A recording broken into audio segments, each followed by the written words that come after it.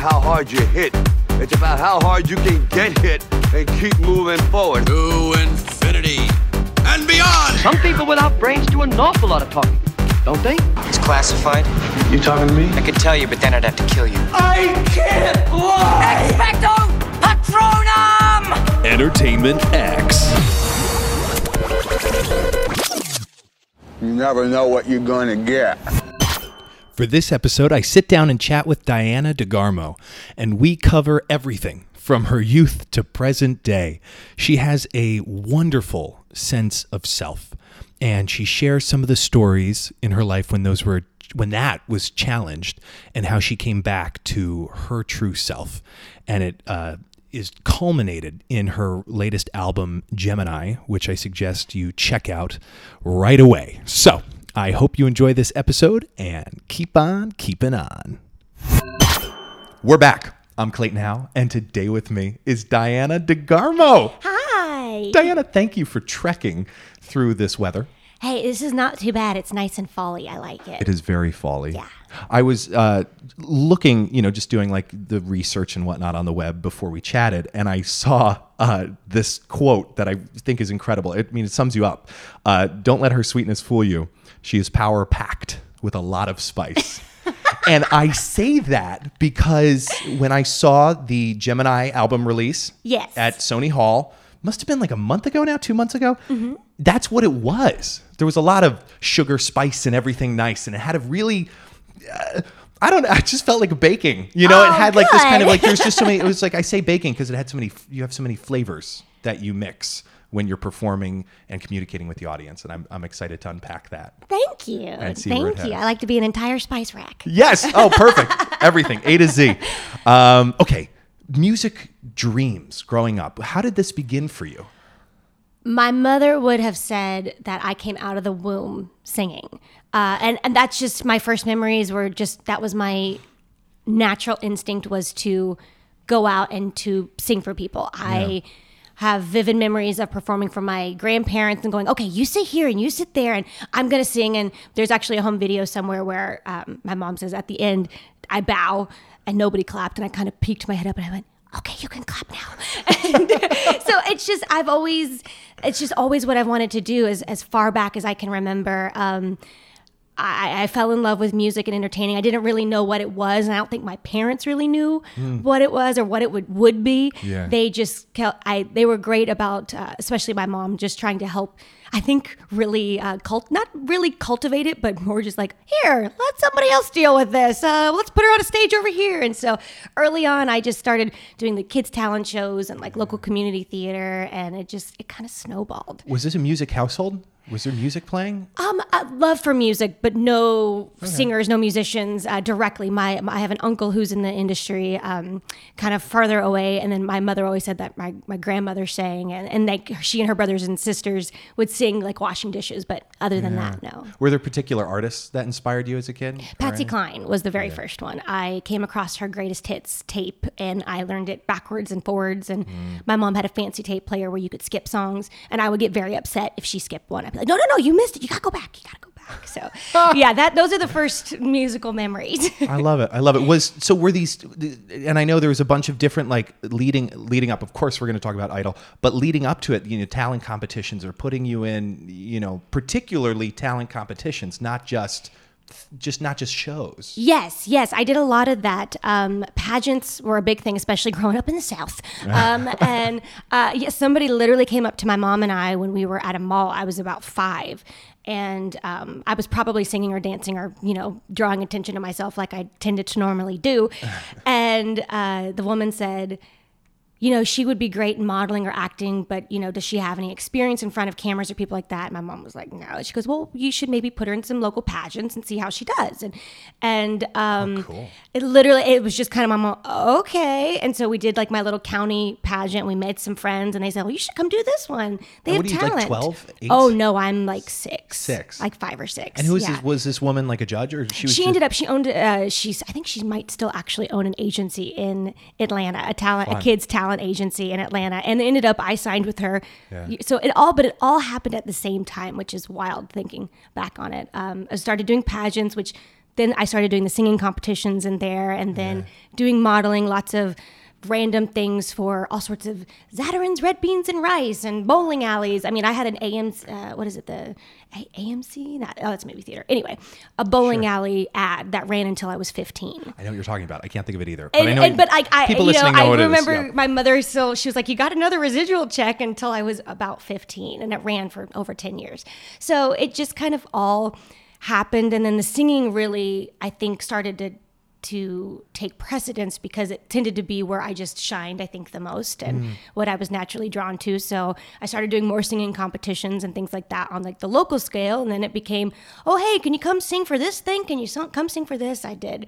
I sang at fashion shows for like when people have like bridal events. Yeah. I would get up and sing country songs and while the models walked around, I sang the national anthem at probably every sporting event locally in the greater Snellville area. Exactly. I took my first professional job when I was in the 3rd grade for the Atlanta Olympics. When they came to Atlanta in 1996, Coca-Cola built a theme park, which is where now the Georgia Aquarium is. But they built an aquarium a theme park. Right. And next thing you know, I'm a part of a singing troupe, and like we could talk for years just about my childhood. Just about that. Who were you watching? How were you getting better? How were you getting better with your stage presence and your just general technique? I think I've always been a sponge, and I've been lucky that over the years, I've come across different people throughout my life that have inspired me in different ways, different teachers of sorts. I worked with a woman named Robin for a long time out of Atlanta, and she was like a vocal coach to Monica and Whitney Houston and Mariah Carey. I worked with this man named Bill Newberry, who I met when I did my first audition for Joseph and the Amazing Technicolor Dreamcoat when they needed a kids choir. He and I have worked on, but he was like my musical theater mentor, and so I still work with him to this day. He still lives in my hometown. Another man named Bill Monroe was a local singer and vocal coach in Atlanta that I got a couple lessons in with him. And you know, it was just kind of intermittent. Jan Smith Studios, who is an artist coach, she works with, Rob Thomas, Justin Bieber, all these really big major pop artists. So it was kind of all these different genres that I got to soak up and kind of have made me kind of the chameleon I am now. Yeah. It was more than just vocal technique though, right? We're talking like how to hold a microphone or how to communicate with an audience or, any of that. I think a lot of that just kind of happened. Yeah. It just happens. Okay. Because I don't have any memories of anyone telling me specifically what to do. I do remember my mom a couple times being like, okay, you can't just stand on stage and just like stare into space. And I do remember her specifically saying that at one point. I was like, oh yeah. That makes sense. People don't want to see someone just staring into space. Yeah. Okay. And I've always been a natural ham bone. I, as a kid, never met a stranger. And I have very vivid memories of sitting in Atlanta traffic and rolling down the window and asking the car, do you want to hear a song? And before they could even say yes or no, just starting to belt out Patsy Cline to them. Crazy. Just at the top of my lungs. It's like, what? This child is insane. So my mother just tried to filter it, I guess, a little bit or funnel it towards a source. That's so cool. But it's so crazy too, because in a matter of 10 years, 6, right, was the first one. By 16. Yeah. We're like, the national vocal competition. Yeah, nobody knew what Idol would be. Yeah, no. I just saw these posters and I saw this girl singing and I was like, wow, that's what I need. Yeah. And by that point, I had been doing a lot in the Atlanta area with the Grammy Association. I just wanted to learn because my mom said, well, if you want to do this, let's do it. So started going to all the Grammy conventions and doing all sorts of things. I sang, I danced, I went to open mic nights, anywhere that had a microphone. I was like, let's do it. And this is a decision you made before even seeing an American Idol audition? Yes. So this is like, okay. Yeah. Okay. It was all just a part of it. And it was like you were ready. I was, but I didn't quite know what for. Right. But then I don't think any of us were ever truly ready for American Idol. Yeah. But yeah, it was kind of, by that point, we had kind of, I think, reached where we could reach the ceiling of what Atlanta was offering. And my vocal coach at the time, Jan Smith, and a couple other Atlanta people we knew were kind of like, she needs to like go to the next thing. Like, but what does she want to do? And I begged my mom to let me audition for this show. And I remember her saying, no, this is a horrible idea. Why do you want to go on a television show? And I had done one a year prior that was a weird kind of, it was a national show, but it was still on a much smaller scale. And I was like, I learned so much. This time I can do it. And it's going to be off the air next year. I have to do it now. So yeah, right. Yeah, right. But no, it's an interesting, I think they've done, you guys would know this, they've done a wonderful job because it can be cheap. On television, competition can be cheap, and that is not. No, Idol had all the money. But even like the prestige of it, it wasn't like some, it wasn't, not that The Price is Right is cheap, but it's got a very, it's very serious. Yes, a very high TV production show. level. Yes. And so, what are you? Just standout lessons, I guess, maybe from like the first auditions or as you progressed. Were there things you were learning, ways of being you were witnessing of people around you?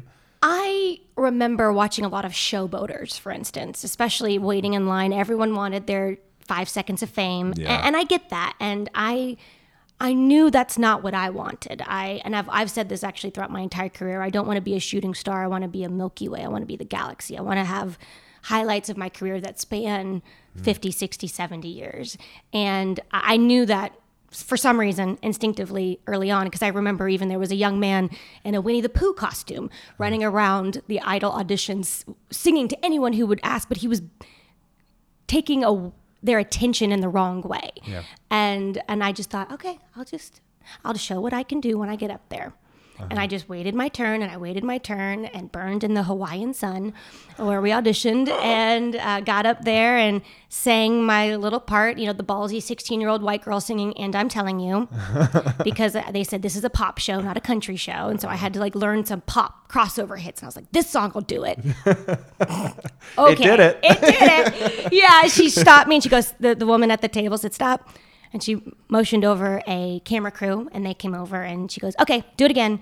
And you only have about 30 seconds. Yeah, it's like booths, right? Or so. It's the cattle call is the first round. There are a bunch of tables under tents, and they point one way, yes, and the other way is no. And you get up, and they used to go. And you're like, oh, okay. Yeah. And so I had seen several other people that were in line before me that I thought were great singers not make it past that. And I remember thinking, oh, well, maybe this is the end of the road. And who knew? I mean, it was just the beginning. Yeah. Yeah. What was the, I know, cause it was very authentic having the reactions are real, but there's also grooming that goes on, especially as it gets more into the televised final. Where was that balance, or how much input did you start to receive? I know by the end it becomes very, time coded. Oh, we have zero input the entire time as the singer. Yeah. You are completely documented and formed into a character, and you don't even know it. Yeah. Especially because this was the early days of reality TV, so people didn't. We as humans didn't understand like that's what the TV show needs and what it wants to become a successful TV show. And Idol was really lucky the first few seasons, my season in particular. They just had natural lightning in a bottle. These natural occurrences of people that were like characters. And then they slowly over the seasons, they start to kind of produce more. But I didn't realize at the time I got produced into they were showing, okay, well, she's this pretty, pretty princess, Southern Belle. She does pageants. She's, rich white girl. And I was like, what? That's not really how it goes. But we also weren't allowed to watch TV. We weren't allowed to watch TV. We weren't allowed to be on computers. We weren't allowed to read magazines or newspapers. We were told it was to protect us from all of the things being said, which in truth, that was the beginning of the decades of trolls and things like that. And they had a couple people have really hard times with that early on in the first 2 seasons. And so, but you're in this bubble. So you have no idea what's going on outside of the world you're in until you come out of it. So it wasn't until I went home for my top 3 home visit, which by that point, I mean, it was almost, 8 months since my first audition. And I'd been in LA when I went for the first live show after making through Hollywood Week and all that jazz. Yeah. The first live show started in February. I didn't leave for 3 months. So I had no idea how much we were plastered on the cover of every magazine, on every newspaper, all over the internet, everything. We had blown into these stars, and I went home and I was like, what has happened here? I didn't quite think this through. I don't know what's going on. And it was, I mean, it was really overwhelming, and to be honest. Yeah. But it was the start of a whole new chapter. What did you do in your free time? Did you have free time in LA? What was the downtime? There was very little downtime. We all lived in a house together, which I think that was actually the true reality show. Could have had cameras on that. Thank goodness they didn't, because it was wild. You know, we had 4 people underage. Yeah. So we all had parents in a big house in the hills. And then you had, we had 8 females and 4 males, I think was how it ended up being, and the top 12, which the next season they ended up doing 6 and 6 for the top 12 to kind of balance it out. We were the last kind of female heavy group. And so there was one large room with all the ladies in there. Exactly. And one bathroom between all of us. My mom and I had a room. Leah LaBelle and her mom had a room. And John and his mom had to share, had like a suite on the other side. And then Jasmine and her dad had another suite. So they could be close to one another, but obviously they didn't want to put them in the same room. So it was just... that was wild. You never knew what your schedule would be. You just were told you have to be camera ready by this time. It was usually somewhere between 8 or 9 a.m. that you had to be ready. And they filmed everything. Yeah. Every time you walked out of the door. Strict curfews. So, you know, you had to be back by 9:30, but you didn't have a mode of transportation. This was pre-Uber or Lyft or anything. My mom ended up renting a car because she was like, I'm losing my mind. I have to get out of here. Yeah. And so she would kind of do grocery runs. But we had someone that cooked for us and things like that. But it was never on the same schedule. So you didn't know if lunch was going to be at 11 a.m. that day or if lunch was going to be at 3 that day. And you didn't really have much control of anything, let alone how you were being portrayed on TV. Jeez Louise. I didn't know all this. Oh Lord. Okay. So then right after, you know, we get to the end, right? We do runner up, you get to the very end. What's the conversation there with family? I mean, you're riding the crest of that incredible journey. Was there like we're going to ride this out? You know, what was the conversation to continue forward in a direction? Well, it was just my mom and I. And so she was just like, okay, what's next? Yeah. And so we had complete faith in the system that we were a part of, which was Fremantle 19 and whatever they had created through Idol. Yeah. Little did we know that there wasn't really a system set up post Idol. It's kind of like the only analogy I can imagine would be like an NFL player. They get injured. Okay. Now what? Mm-hmm. There's nobody there to go, okay, let me be your financial advisor. Let me be your mentor. It's just kind of happens to be whoever comes into your life. And I was with the big agents. I did the big record deal. I did all the things that I thought I was supposed to do. But I was just being told what to do. Did it feel right? Or didn't it feel right? No, it didn't feel right. No. And my mom knew it. And so she kind of agreed that we would do what we were contracted to do, and then we would be done as soon as possible. And I was lucky. My mom was a federal court reporter for several years. So before we get on the show, you have to agree to your contract. Yeah. So you don't know what contract you're going to get until you get off the show. And my mom had asked early on, she was like, well, what if somebody doesn't want to be with that company anymore? Like, you have to give them a way to leave if things aren't going well. And thank goodness for her for that.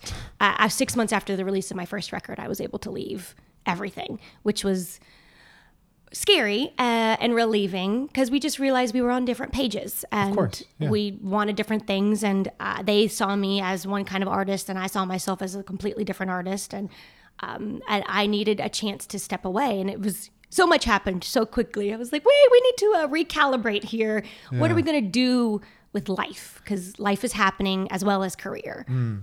I know it's fascinating to like just look at life in photos. And I know, you know, at 16, the way you're seeing yourself is very different than now. But there's now more than ever, even like the branding of your name and Gemini, it's like it has become so you that it's undeniably anyone else but you. Well, thank you. And how? No, well, you're welcome. But what is that a spiritual conversation you're having? And I don't mean to make it religious or anything like that, but how are you finding center of self and keeping true to who you are, through this journey, and having the confidence to be like, that's not who I am, even if it turns down, thousands of dollars? Well, okay, so I've always had this envision of myself, like you said, who you are. Yeah. Post Idol, right immediately after, I definitely had lost that. There are so many things happen. It just all happens so quickly, and you can't even take in how many phone calls and how many people are not coming at you, but coming to you for this, that, and the other. And I was very lucky. My mom was great about reminding me, go take out the trash, go clean your room.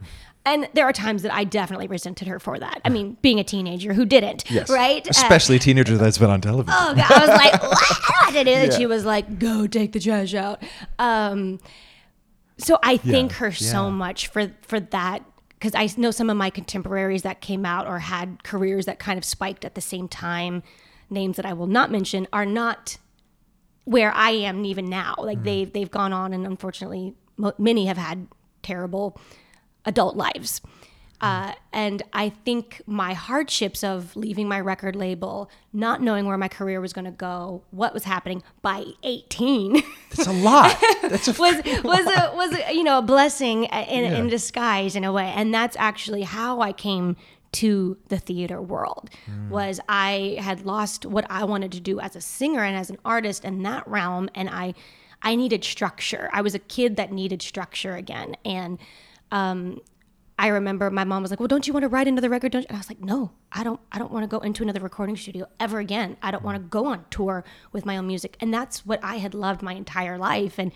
And I had just switched agents, and they had some a couple phone calls about Broadway or different auditions and things like that immediately after Idol, because, kind of enterprising off of that. Yes, and of course. Those didn't pan out, which I think was a great thing. Thank God. Thank you, God. And so this agent was like, well, why don't you just come up to New York and go in for some auditions and see what happens. Maybe learn some things. And because I had done some theater as a kid, but on a very low community theater scale. I had never obviously been the lead of a show in anything. And she was like, and this agent and a couple other Atlanta friends said, that's just kind of what you could learn a lot. You could do this. And I thought, oh, okay. And that's literally how I stumbled into theater. Wow. But it felt right. It did. Because you said yes. It did. It was I had a couple auditions that went horribly bad. I mean, horribly bad. Like, we're talking like forgetting music or just plain old nervous? I think nervous because I had no idea what I was doing. And, it was the first time being in a room in that situation where they're like, okay, well, now do this. And you're like, your brain's exploding on the inside, and just kind of, backing out politely going, thank you. Oh, God. Those work sessions. Yes. They're like, You're like, I don't even know what just happened, but I need to get out of here as soon as possible. But then the first casting director that actually worked with me, her name is Gail C. And from Wood Chicken C. And she, I have to really thank her for the credit she's given me, because she was the first casting director that was like, hey, let's have a conversation as humans. You can do this, this, and this. I wouldn't do this, this, or that. Because no one had told me. I had no idea. And she was like, you could do this, but this is what you need to do it, how to do it. Not giving me the job, but then I ended up booking my first job with her. So what one was that? That was West Side Story. It was West Side. Mm-hmm. Okay. And that was a shorter stint. Yes, it was a regional theater in San Jose for like 2 months. Yeah. But it was the moment I did that process, I was like, yes, this is what I need to be doing. What did you love about it? I loved the structure, the attention to detail. Yeah. I appreciated everyone's work ethic. Yeah. There were no like, oh, can we do that a second time? Can we do that again? I mean, yes, nobody's perfect the first time, but they expect people brought their A game. They were professional, lovely to work with. I made some lifelong friends in that production. And it was the production where my mother's family was from. So my family, my grandparents got to come to the show and things like that. It was just a really neat, magical experience to kind of go back to the town that I grew up visiting my grandparents and like go there with the Broadway show. They call it Broadway, Broadway show and perform it in front of my family. That's incredible. Yeah, it was really cool. And was that a defining moment of like, oh, we're on this is a proper direction. Yes, it very much so was. And I was still doing one-off singing gigs and different engagements of that sort. And even had a manager at the time that was like, no, we're going to get you back in the studio. I was like, yeah, that's I'm going to go to this audition over here. And just kind of slowly segued in because I didn't know who I was as an artist or as a person, but I knew I could put on a character and I could live in that person's shoes for a minute. And that just felt right. Yeah. It does. It does. It's great. I happen to agree.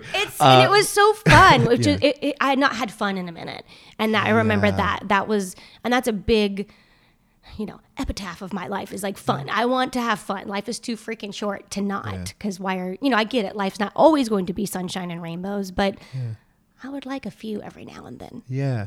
Have you gotten better at scheduling joy, like scheduling time for? Yes, I've had to. Because it is easy to, because I am a workaholic. I know this about myself. I am a very driven human being. I now have to remind myself, it is okay that on Saturday and Sunday, I don't do anything.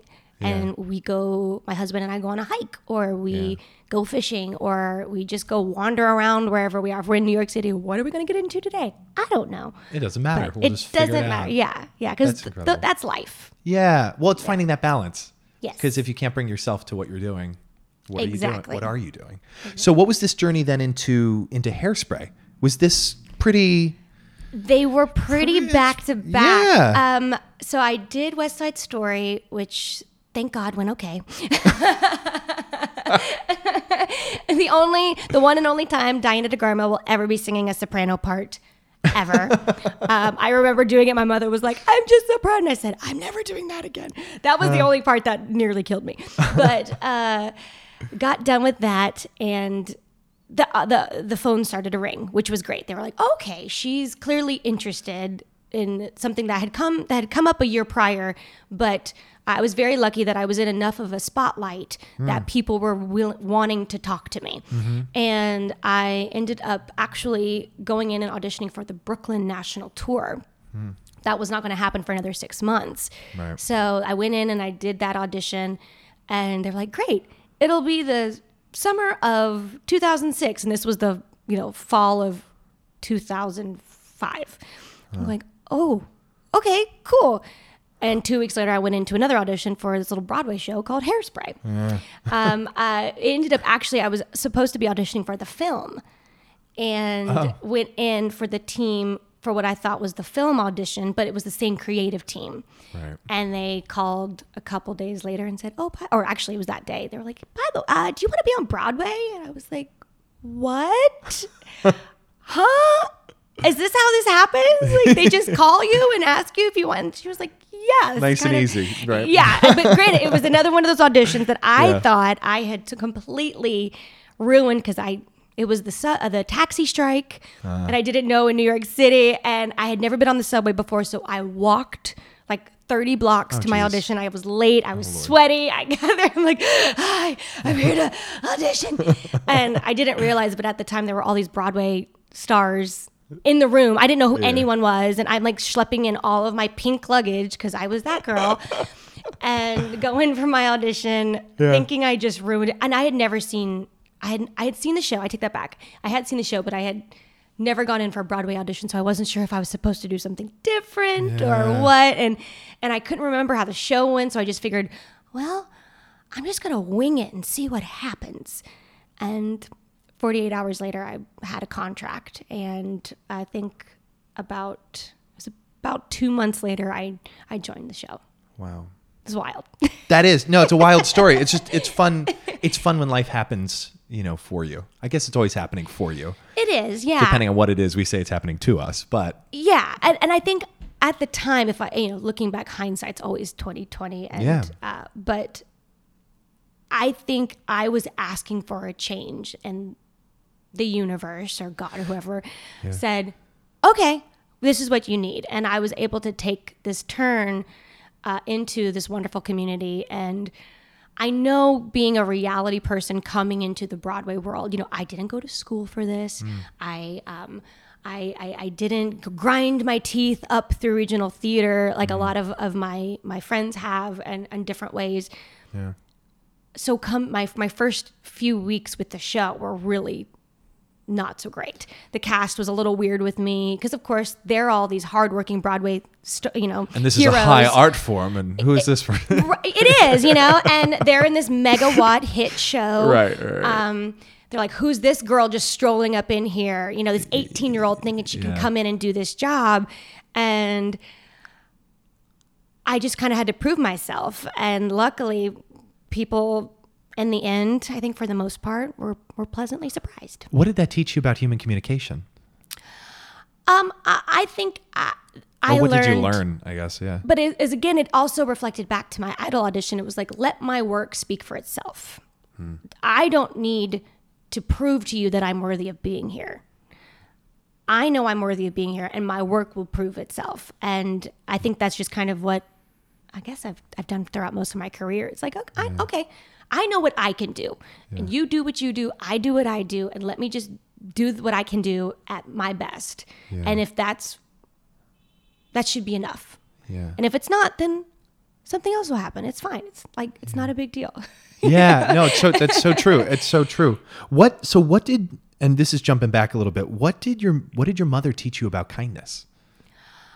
Oh, well, she was always big about you treat everyone the way you want to be treated, no matter who it is. And if I was ever a jerk or a turd to someone, I mean, she definitely let me know it. Like, that was not, Yeah. And she was great about, as a kid, we spent Christmases feeding the homeless. We volunteered a lot. We weren't necessarily religious growing up, but we were involved with the church that did lots of outreach and things like that. And I think just being around people from different walks of life.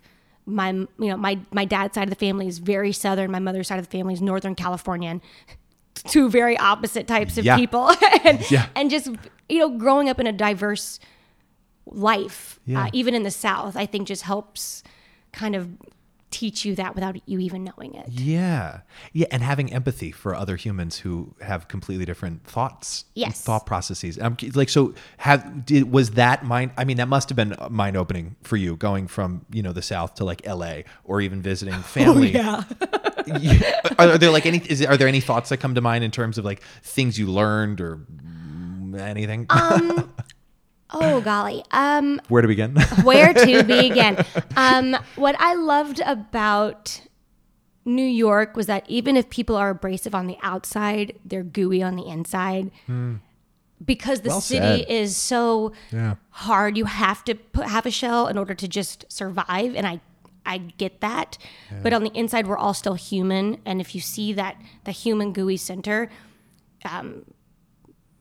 all will be fine. LA maybe might be the opposite. I had a hard time with LA. I still have a hard time with LA. It's like an onion. No. Yeah.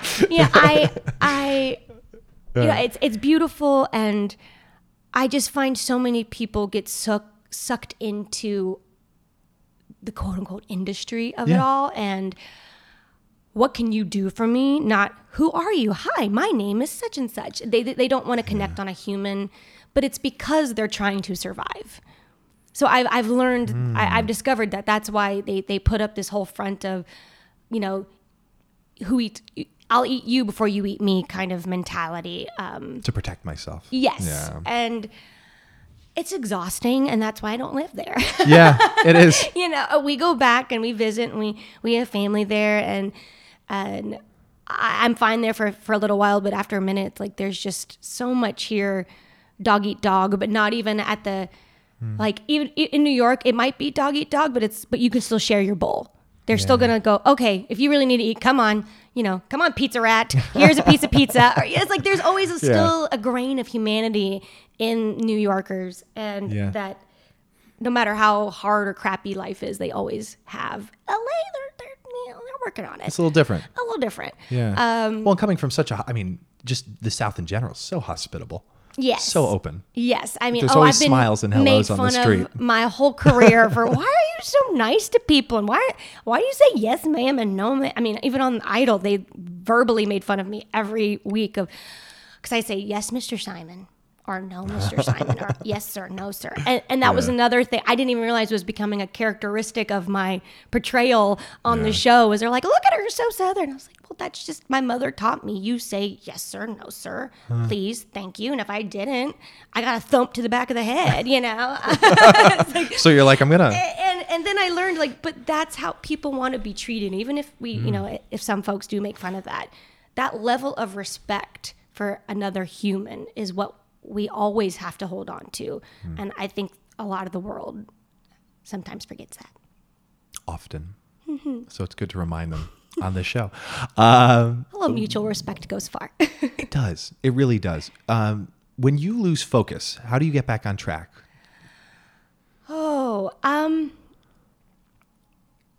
There's a reason we live in Nashville. We don't. And there's the answer. Yeah, we do. I love what I do. I love traveling. I love being on stage. I love entertaining people, but that is my touchstone to reality. Because when you go back to the rest of the world, wherever that might be, they don't care about any of that.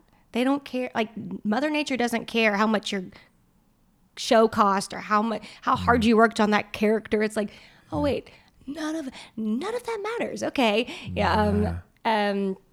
So that's kind of how I just have to go home and kind of recalibrate sometimes, and refill my cup of sorts, and just remember what's important. And to me, that's my family and our happiness. And if something is clearly affecting one of those, then I need to make a change. But at the same time, we always have to remain, my husband and I both are true to this, about being true to ourselves and what is going to make us happy. And we're very lucky, very, very lucky that most of the time we're on the same page, but not always. It happens. Yeah. We're humans. Have you gotten better at saying no to things? Yes, I have. It's always hard because I have been the person asking as well to for people to do things, and yes, it's always hard for me. I'm such a people pleaser. I'm a number 2 on the Enneagram, if anyone is into that. I'm the helper. I am totally a helper. Yeah. Most of the time to my own detriment, but yes, no has been a powerful answer. Yeah.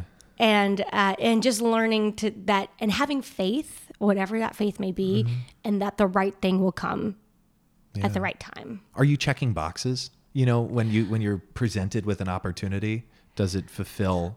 A little bit, yes and no. I mean, there have to be. I guess the basics would be, financially, is it worth me to go there and come back? If I'm losing money going to a venture, what am I gaining in that? In place of that. So it's a good question. It is a balance of art and commerce, but it's like, okay, well, if I'm going to go out into the middle of the woods and do a show or whatever for X amount of weeks and basically come home negative X amount of money. Yeah. What am I gaining? Am I going to be getting a chance to challenge myself? Am I going to get to work with really cool people? So you just figure out what's the balance. And I think anyone has to realize, what are you willing to give or take on any circumstance? And particularly, we're lucky in our industry. We get the chance to weigh those options with each contract as it comes.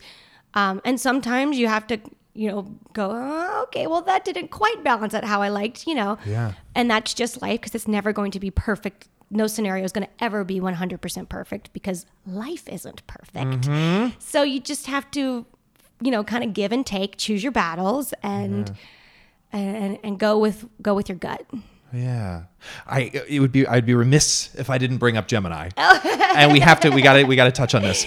Watching you and Ace perform was just, I want to say theatrical, because there was a story. It wasn't just, I'm up here, these are my feelings, I'm going to share. It was not even very choreographed, because it was just some of the stuff that was happening on stage with the shoe or the champagne, or like just all that stuff. Life was happening on stage. But the way you roll with the punches is like, it was like, it's a masterclass for any performer, to like just be, you were present. You were just present. And I think that's what we have to do. You rehearsed, right? We did. But yes, being present, I think, in life is something we always take for granted. Yes. Being present in life is something we take for granted. And always. You have to, yeah. And life had thrown quite a few curveballs leading up to that performance on the 5th. But all of that hard work, life is never 100% perfect. So no matter how much you strive or try to imagine or have these expectations for what it should be, it's never going to have that. Nothing will ever have that. No. Life, that is not life. I think the sooner we can throw expectations away, the more happier a lot of us will be. Amen. Yes. It's it's that line of expect the unexpected, all that woo woo stuff. But they have little bits of truth, and even the day that we got up to the show, 13-piece band. We wrote my co-writer Dylan Glatthorn was also my music director, so he had not only written everything, but he had arranged everything for every part of the show. Yeah. We were just having all these little things that were wild and wacky, but we were prepared. And I said, we're just gonna have fun. And I told the band that. Again, fun, my epitaph. Yes, it is. I said, if we're not having fun, or if you, for some reason, are stressed about something, please tell me, and let's figure it out. Because if you're not having fun, I'm not having fun, and sure as heck our audience isn't going to have fun. They'll smell it. They will. They can. They can, it's like they can sense fear. So we just rolled with it, and my whole life, who would have expected, my shoe was going to break, my in-ears kept falling out, the champagne shot across the room. You just went with it. Part of it was a complete blur, but it was a really fun night. Yeah. Are you proud of that? I am. I want to do it again so I can maybe just do it again, because I had so much fun. And I want to say it was such a blur because so much was happening, and life was so wild leading up to that. We lost our dog a week before. And so my brain was kind of in this weird fog of, okay, I'm here. I'm doing what I've dreamed of doing. I've spent all this money to be here. I'm paying every single person because it's self-produced in every way, shape, or form. But I want to do it again because we got such a great response and we had such a good time. And now we just got to line it up. Yeah. What were there things you learned along the way with creating that album? There were, but any standout lessons on preparation or work ethic or anything that comes to mind in reference to the album? Oh, okay. In preparation, patience. It'll be right when it's right. We live in a day and an age where everything is created immediately. We show on social media our lives immediately happening. Everything, yeah. People, can text you and be like, "Hey, I saw you went to the grocery store today." You're like, "How?" "Oh, well, you put it on your Insta story." So there is always this constant need or delivery of information. And so while creating it, I, of course, felt that energy of, oh, it's not ready, it's not done in time.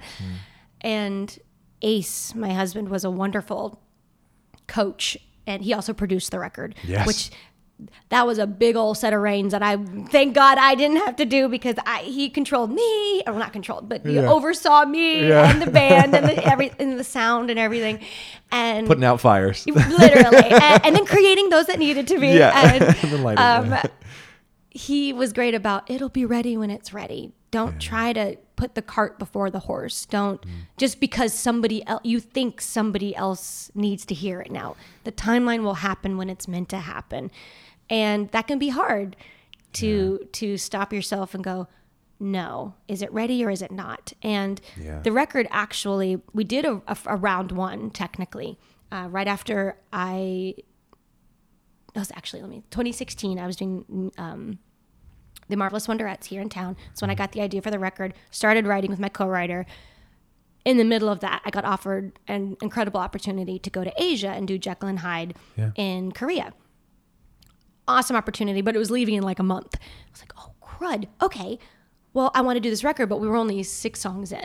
Well, they, the Korean company I was working for, said, well, we really want you to have a record to sell. They were all big about the whole pop star thing. And I said, I got a new record. We're going to make this record. So in a month, flew to Nashville. We recorded the first 6 songs, slapped them together.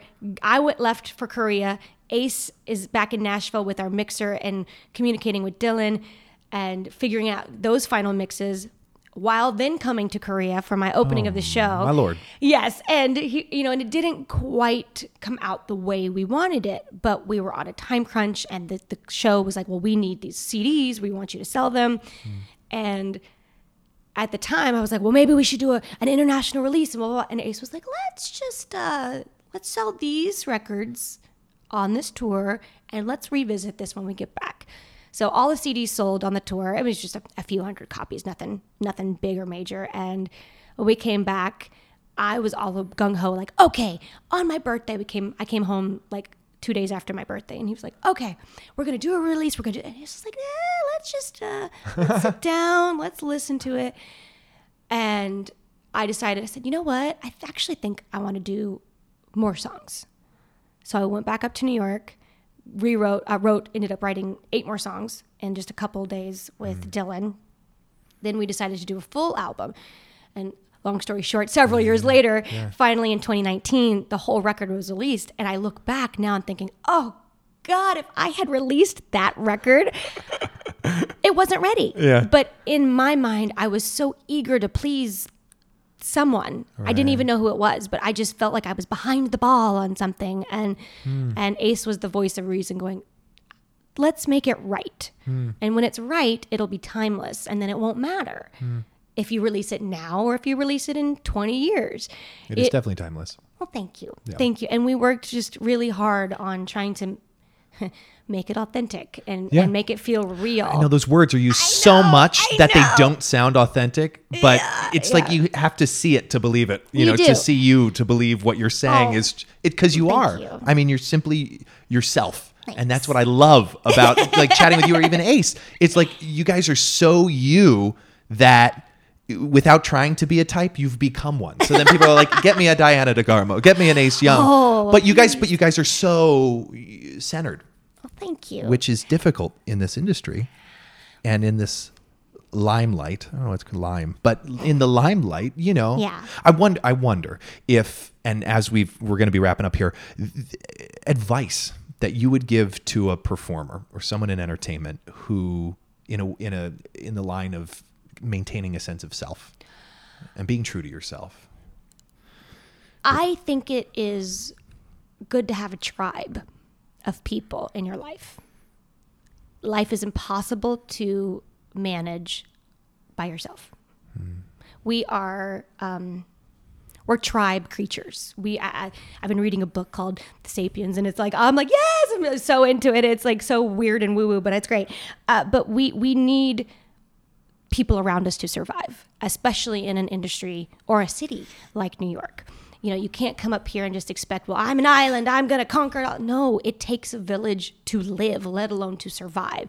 And I think the more diverse and wild and wacky your tribe is, the better. I feel like we've been really lucky over the past few years that not only is our family, our biological family, all from different walks of life. They all do different things. They all have different beliefs. We don't find ourselves centered in one group of mentality, but our friends that are our chosen family are equally as diverse. And I think as a person and as an actor, that gives me so much more perspective. So when I go into a show, I can go, you know, my friend that does this for a living in East Tennessee that has never been to New York in their life, that's how they would have handled the situation. So me as an actor, I have an entirely organic, again, another word that's been abused. Yeah, but abused, like, that's the term, yes. point of view, Yes. but that's somebody I love and I care about. So I think it's important to find your tribe, find your people that you know have your back as much as you have theirs.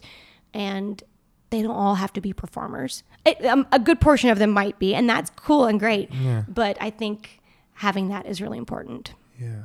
In life, and you might have just answered this question, what's most important to you?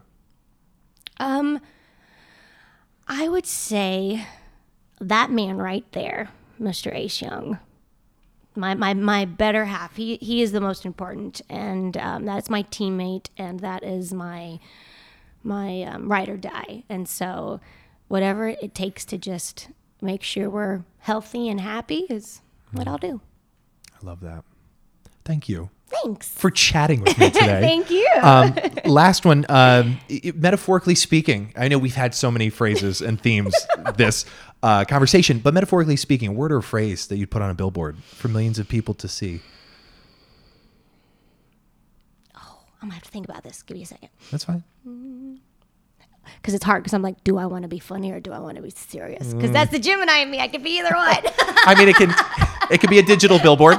It could change. Digital bill, yes. It could change. that would definitely be what mine would be. Okay, let me think. Life isn't that serious. Life is not that serious. Isn't that serious? I love that. I love that. We put so much pressure on ourselves to be perfect or to attain some goal. It's like, you know what? Guess what? We're all going to die one day. None of us are getting out alive. None of us. We're not taking any of this with us. The Yeah. only things we are taking with us are what we've learned and what the experiences and the memories and legacies we imprint upon other people. So have fun. Yeah, so have fun. Don't be so serious. It sounds like the Joker. Yeah. No, Maybe that's but why I like it. Don't be so serious. But it's true. I mean, but you've had such a balance of it, because it's infectious when I watch you perform. The love you guys have is infectious. I mean, like you could feel it that night when you guys did the duet. I was like, it's just infectious because it's so sacred and you take it so seriously, but you don't. But you have fun. Yes.